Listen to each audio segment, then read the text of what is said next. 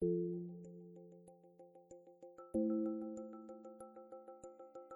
was recorded live at Trinity Church in San Juan, Puerto Rico. For more information, go to trinitypr.org. Hey, good morning, Trinity. What a treat to be with you. If you don't know me, Ronnie Garcia, senior pastor here. It's good to open up God's Word with you this morning. And those of you at home, we're really glad that you can join us online. A lot of you have heard my story. I grew up in Houston, and my home was Catholic and hardworking and moral and upright. But in my home, Jesus wasn't the center, right? We weren't just swimming in the gospel or anything. We didn't worship the Lord as a family. But when I was in high school, I had some friends, some Christian friends who loved me and they enjoyed my friendship. And there was a certain deliberateness to their friendship and to their faith. I mean, they weren't pushy. But there was a kind of alignment between their life and their faith. And my friendship with them naturally led me to meet Jesus. And through their friendship, I gave my life to Christ in a retreat. And I've often reflected on my friendship with my friends. And here's what interests me. My encounter with Jesus Christ through their friendship was not because they took some evangelism course, or they didn't have any tracts or anything like that, right? What it was is that there was something intrinsic in the Christian faith that, when internalized, gives off, there's a natural mission to it. And we get this, right? I mean, just mention the name Jesus Christ with no agenda in a public sphere, and it's, people can kind of feel it. It just does something, doesn't it? Well, their lives, the lives of my friends, had this natural missional flavor. And it's because the gospel is so totalizing that it can't not engage people, right? It's like music can't not engage our emotions. I mean, music is not emotions, but music most certainly is emotional. Well, in the same way, the gospel, it's not a mission, but it is missional by its character and its nature. And I felt that. I felt that in the life of my friends. Now, I bring this to our attention because for the last couple months, we've been studying Acts. And you'll be reminded that Acts recounts the way that the risen Jesus Christ moves across Israel and Europe and North Africa. And there's something intrinsic to the message of Jesus Christ that just multiplies itself. It duplicates. And so the book of Acts is showing how this duplication and this multiplication was very present in the life of the early church. Now, today we are studying Acts chapter 13, and it is an important transitional chapter for the rest of the book of Acts and for the rest of your New Testament. Everything else in the New Testament is going to pick up on stories and things that happen after chapter 13 in the book of Acts. Now, if you are not familiar with the Bible, this is going to be a mouthful. But what I want to do is I want to summarize and recount how we got to chapter 13. So, ready? Thinking caps on, history lesson here. If you'll remember, chapter 1 in the book of Acts, it begins with Jesus ascending to the right hand of God the Father. But right before Jesus goes, in chapter 1, verse 8, it's kind of like a table of contents for the whole book of Acts. And Jesus looks at his disciples and says, "You will be my witnesses in Jerusalem." And then the book of Acts from chapter 1 to chapter 7 is witnesses in Jerusalem. He goes, "You're going to be my witnesses in Jerusalem and Judea and Samaria." Acts chapter 8 to chapter 12 is now, witnesses in Judea and Samaria. And you're going to be my witnesses, not just in Jerusalem, Judea and Samaria, but to the ends of the earth. Chapter 13 to the end of Acts is to the ministry of these witnesses going to the ends of the earth. So in Jerusalem, right, the church was growing. There was multiplication, and these threats are arising. It's an internal and external battle. And it ends, if you'll remember, chapter 7 ends with this huge persecution. Stephen is murdered. The church is scattered all through Judea and Samaria. Picks up in chapter 8. Now, Judea and Samaria, these witnesses, because of this persecution, they lost everything. They lost everything, y'all. But they did not lose Christ. And so we saw mission happening in that region. And that's where, in that section, where we see the Apostle Paul is converted. That's where we see the Apostle Peter, who is converted. I mean, he wasn't really converted, but y'all remember the sermon we talked about, that he's totally transformed, right? And then in chapter 11, these witnesses, right, they're scattered all over this region, and they go as far as like Phoenicia and Antioch, all right? So these witnesses, they're spread because of persecution. They are missional. And what they would do is they'd get to wherever they're at, and they would just begin to meet their own people. They started meeting all these other Jews, and they would talk about the Messiah. And some of these witnesses that were scattered because of the persecution went as far as Cyprus, which is like this island in the Med, and as far as Cyrene, which is like northern Africa, like where Libya is presently. And those who went that far, they didn't talk to Jews because there weren't as many Jews in that area. They just talked to Gentiles, and they shared about Jesus with Gentiles.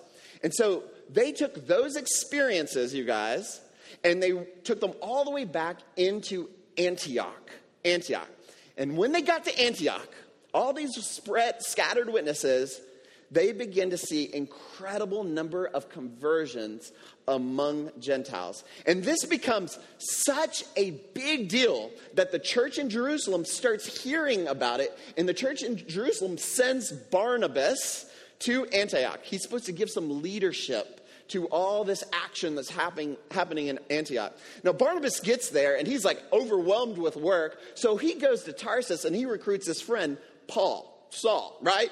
He's like, Paul, I need some help. This is where Paul. So Paul and Barnabas are in Antioch for about a year.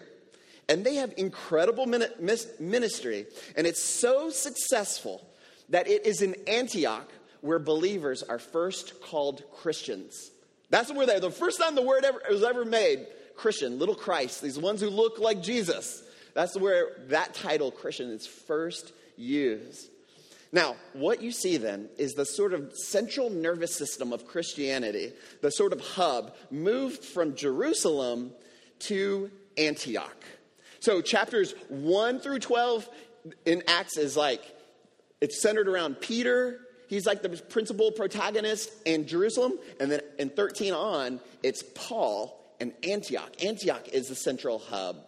And so chapter 13, all right, there's a lot of history going on right now, all right? You know, following chapter 13 is the shift. It's this shift.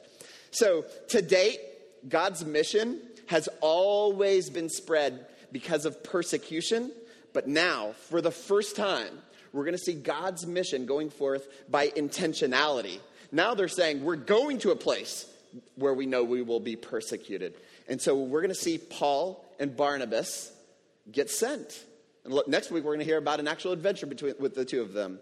They get sent. Now, what I want to do this morning is I want to peek into the source or this fuel that gave them this desire for spiritual multiplication in the early church.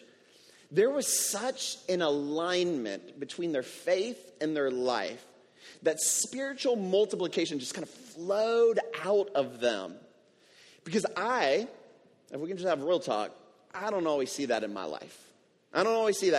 Why? Because there's often no alignment between my faith, I'm your preacher, pastor, and my life. So the question I have for all of us is, what means of grace does God give to help recover that spiritual alignment that leads to spiritual multiplication? What are those means of grace? And what we're going to find this morning, it's worship and fasting. All right, so that's our outline. We're going to look at worship and fasting as it feeds spiritual multiplication. All right, what an introduction. All right, y'all ready? Would y'all stand with me?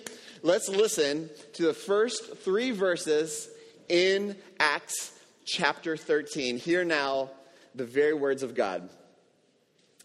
Now there were in the church at Antioch prophets and teachers, Barnabas, Simeon, who was called Niger, Lucius of Cyrene, Manaen, a lifelong friend of Herod the Tetrarch, and Saul.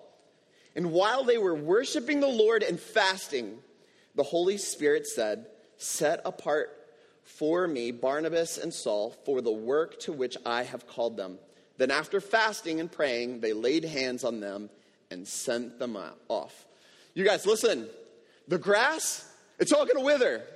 And the flowers that we find so lovely, they're going to fade. But the word of God, it will stand forever. May God bless it for all of us. Amen. You may be seated.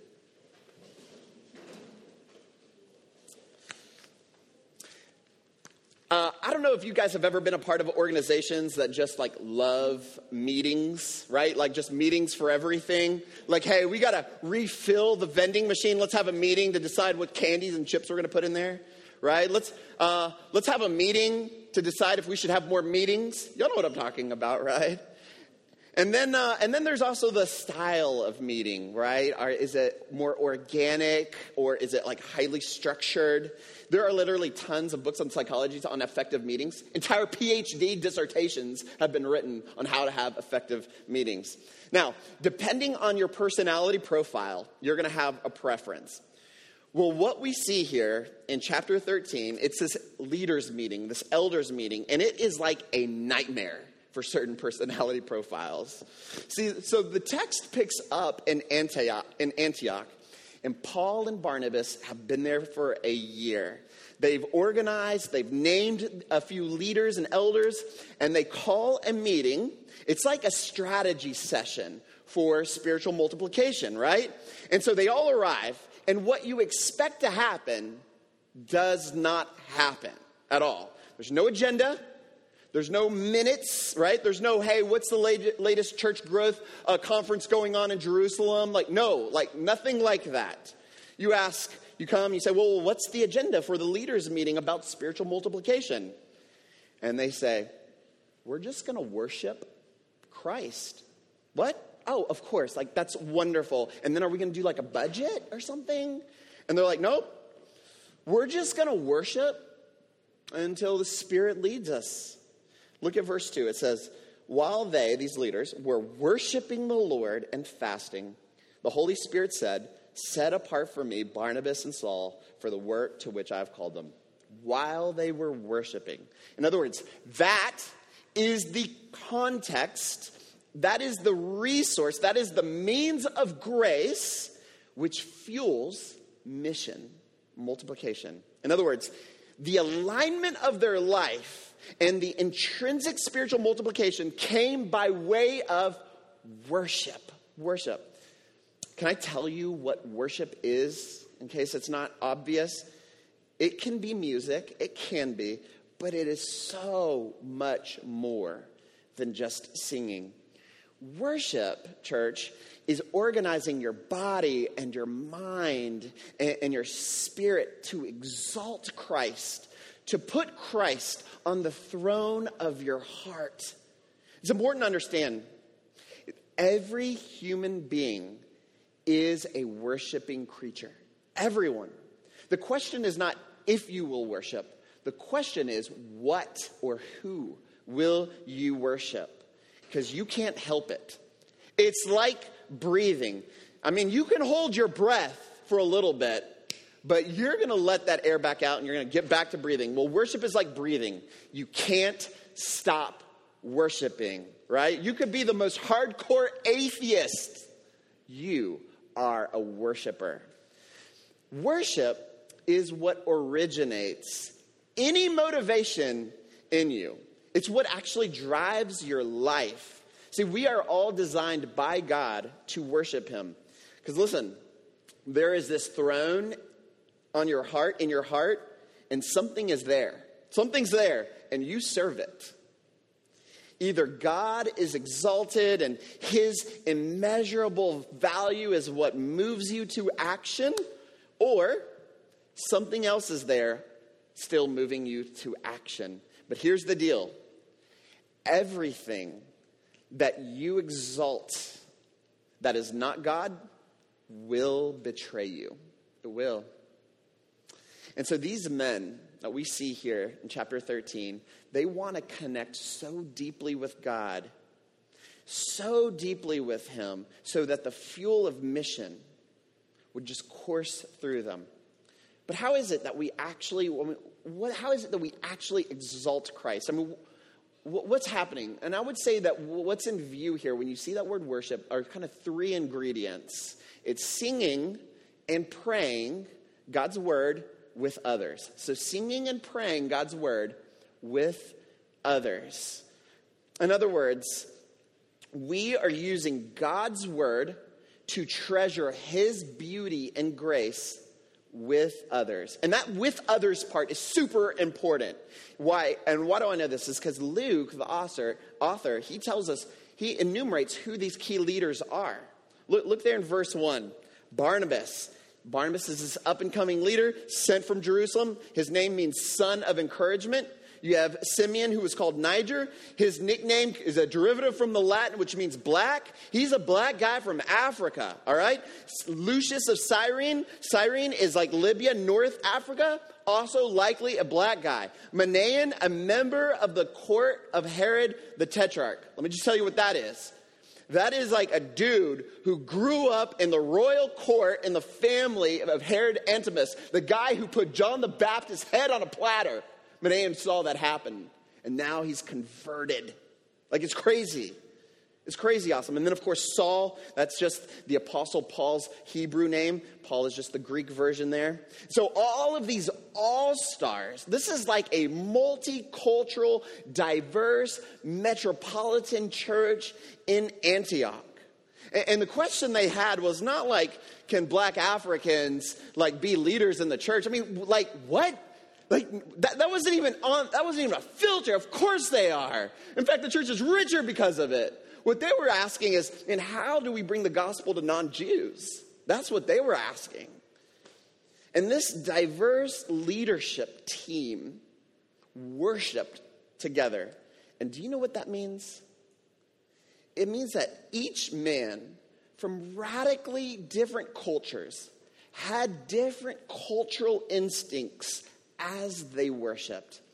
And because each of them worshiped differently, the other members of that leadership team got to see a part of God's character that they don't immediately see for themselves. It's like they're all looking at this diamond, right? And they're seeing different facets of it, but they're getting a bigger picture of the gem because of the other people. The worship is deeper and it's richer. And you cannot get this when you worship alone. You can't get this when your worship is culturally monolithic. The name of Jesus on the mouth of your brother or sister who comes from a different background than you is stronger than your own. You get more Jesus because of it. And these leaders wanted alignment in their life and spiritual multiplication. And so what did this diverse group do? They worshiped. Man, y'all, listen, Trinity, we are so privileged to have the diversity that we do in this church. I mean, not only do we have Americans and Puerto Ricans in the same congregation, and that's why we try to introduce a lot of Spanish into the service and so forth. Like, we really like that God has us here where we are in this time and space. But not only that, but even those who come from the United States come from like vastly different regions. I mean, think about it. I mean, we got like people from the South, and we have people from the Northeast, and people from California, people from the great country of Texas.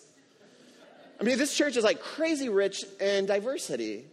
And we're all like eating at the same table together. And we learn more about the Lord because of these different experiences and impulses. Let the richness of this community produce a worship that brings alignment to our life and faith, and bury it deep in your hearts until spiritual multiplication begins to flow out. How do you grow a church? I mean, how do you duplicate and multiply? Worship. Worship. It's irresistible. All right.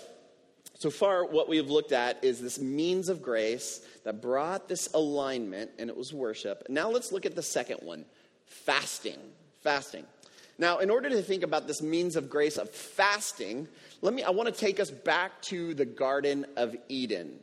Now, in this section, I am indebted to this guy named Justin Earley. He writes a book called The Common Rule, and I've benefited so much from what this guy is saying. He's incredible.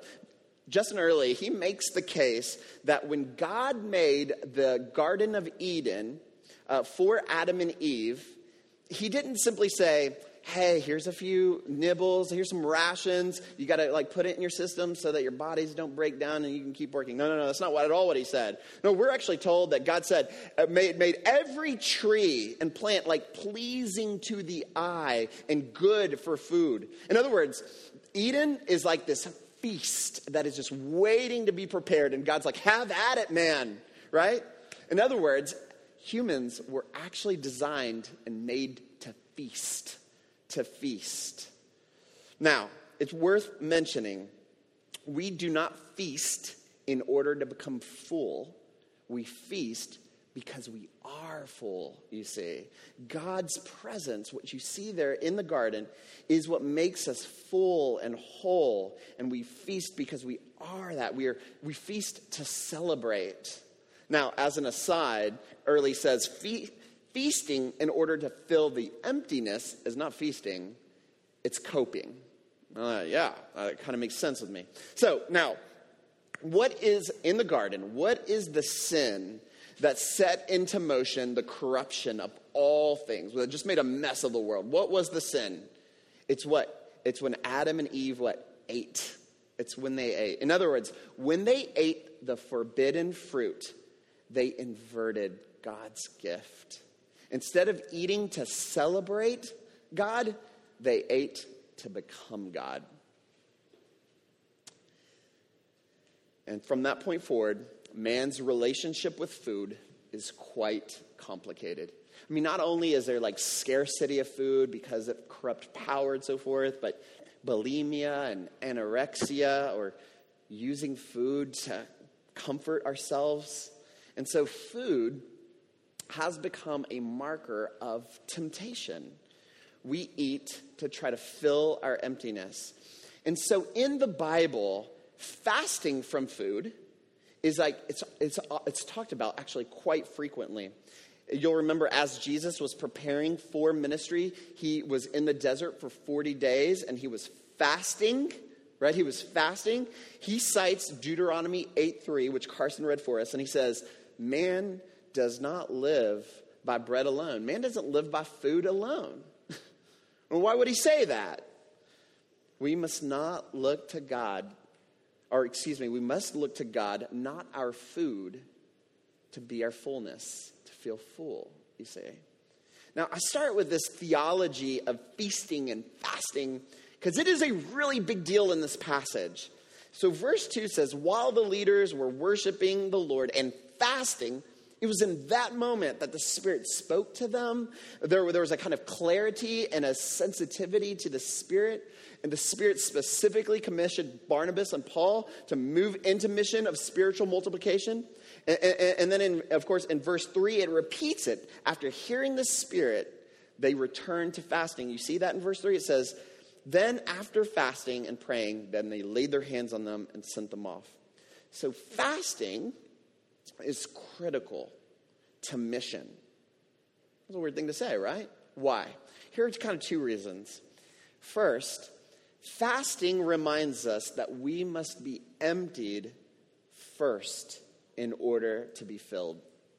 And this indeed is the cruciform life. This is how Jesus did it.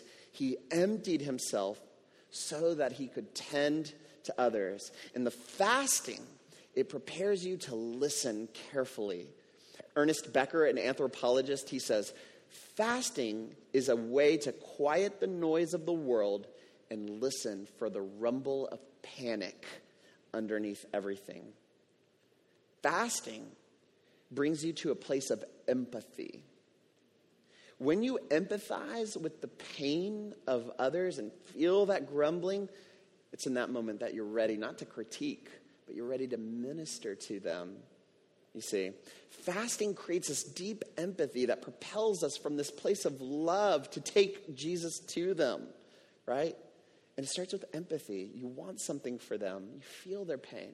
You take Jesus to them.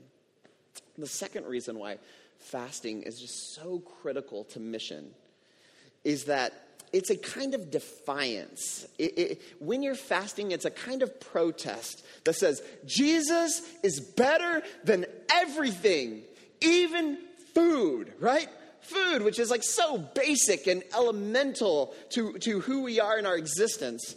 See, this leadership team, right, is worshiping and exalting Christ. And Jesus, and in that moment of fasting, they're saying, Jesus is better than food. He's better. Now that is high praise, right? Because these guys are saying, essentially, if I have to pick between Jesus and food, I'm picking Jesus and then I'm going to die. I mean, did you see it? This is high praise. For saying Jesus is better. So these guys show up to this meeting and they're like, hey, what's on the docket? Spiritual multiplication for the church. Awesome. What's the plan? Stop eating. Feel the hunger in your heart. Let that hunger be for God. Because Jesus, he's better than everything. And when you are hungry, and in that moment of hunger, you can say, Jesus is better than food. You are really saying Jesus, you are feeling that Jesus is better. You are trusting that Jesus is better than anything. And when Jesus is superior, listen, when Jesus is superior, then everything else in your life begins to find its right place. Listen, in our brokenness, we make for ourselves these little false saviors. We go to things, we put them on the throne of our hearts, and we say, complete me. Make me whole. Fill me. And this leads to all kinds of conflict and slavery. Like, listen, when I go to my wife and my kids and my bank account, and I say, make me whole, complete me, I end up interminably angry with them, right? Why? Because they can't do it. They can't, and I'm angry about it. But when Jesus is better than my wife, then I don't need Amanda to be my savior. I'm actually free to just love her for who she is. I can love her and not insist that she fix me and make my life perfect.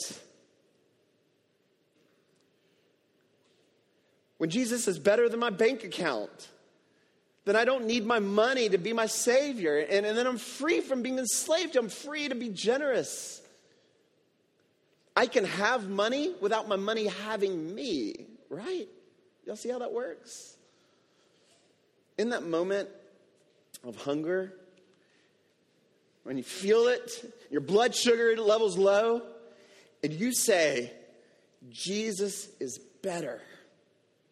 The Spirit gives us clarity to the outright and depth of the truth of those words on your lips. And there you find alignment. Alignment. And Jesus becomes so beautiful and believable and satisfying that you just want the whole world to have that rest and certainty, don't you? Now listen.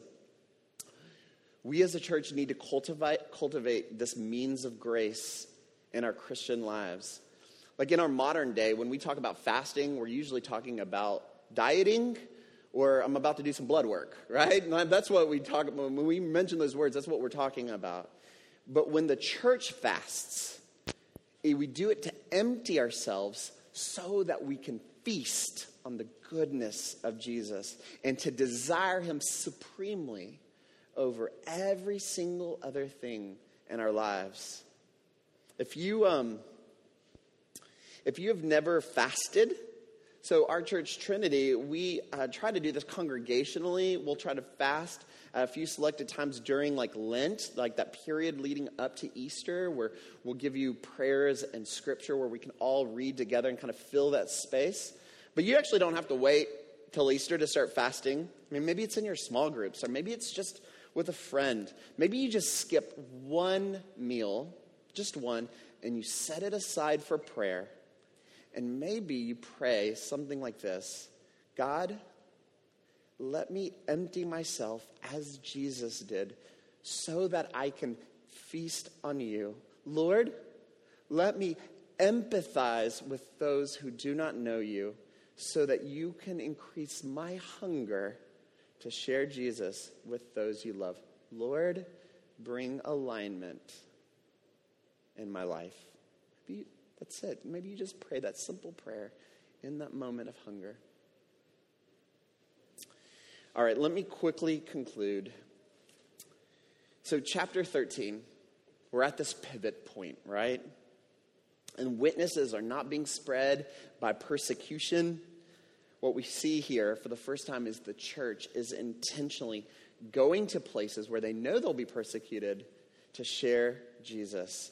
And this impulse is deeply stamped into the spirituality of the early church. I mean, that's just what they did. They didn't even know they were doing it. It just happened.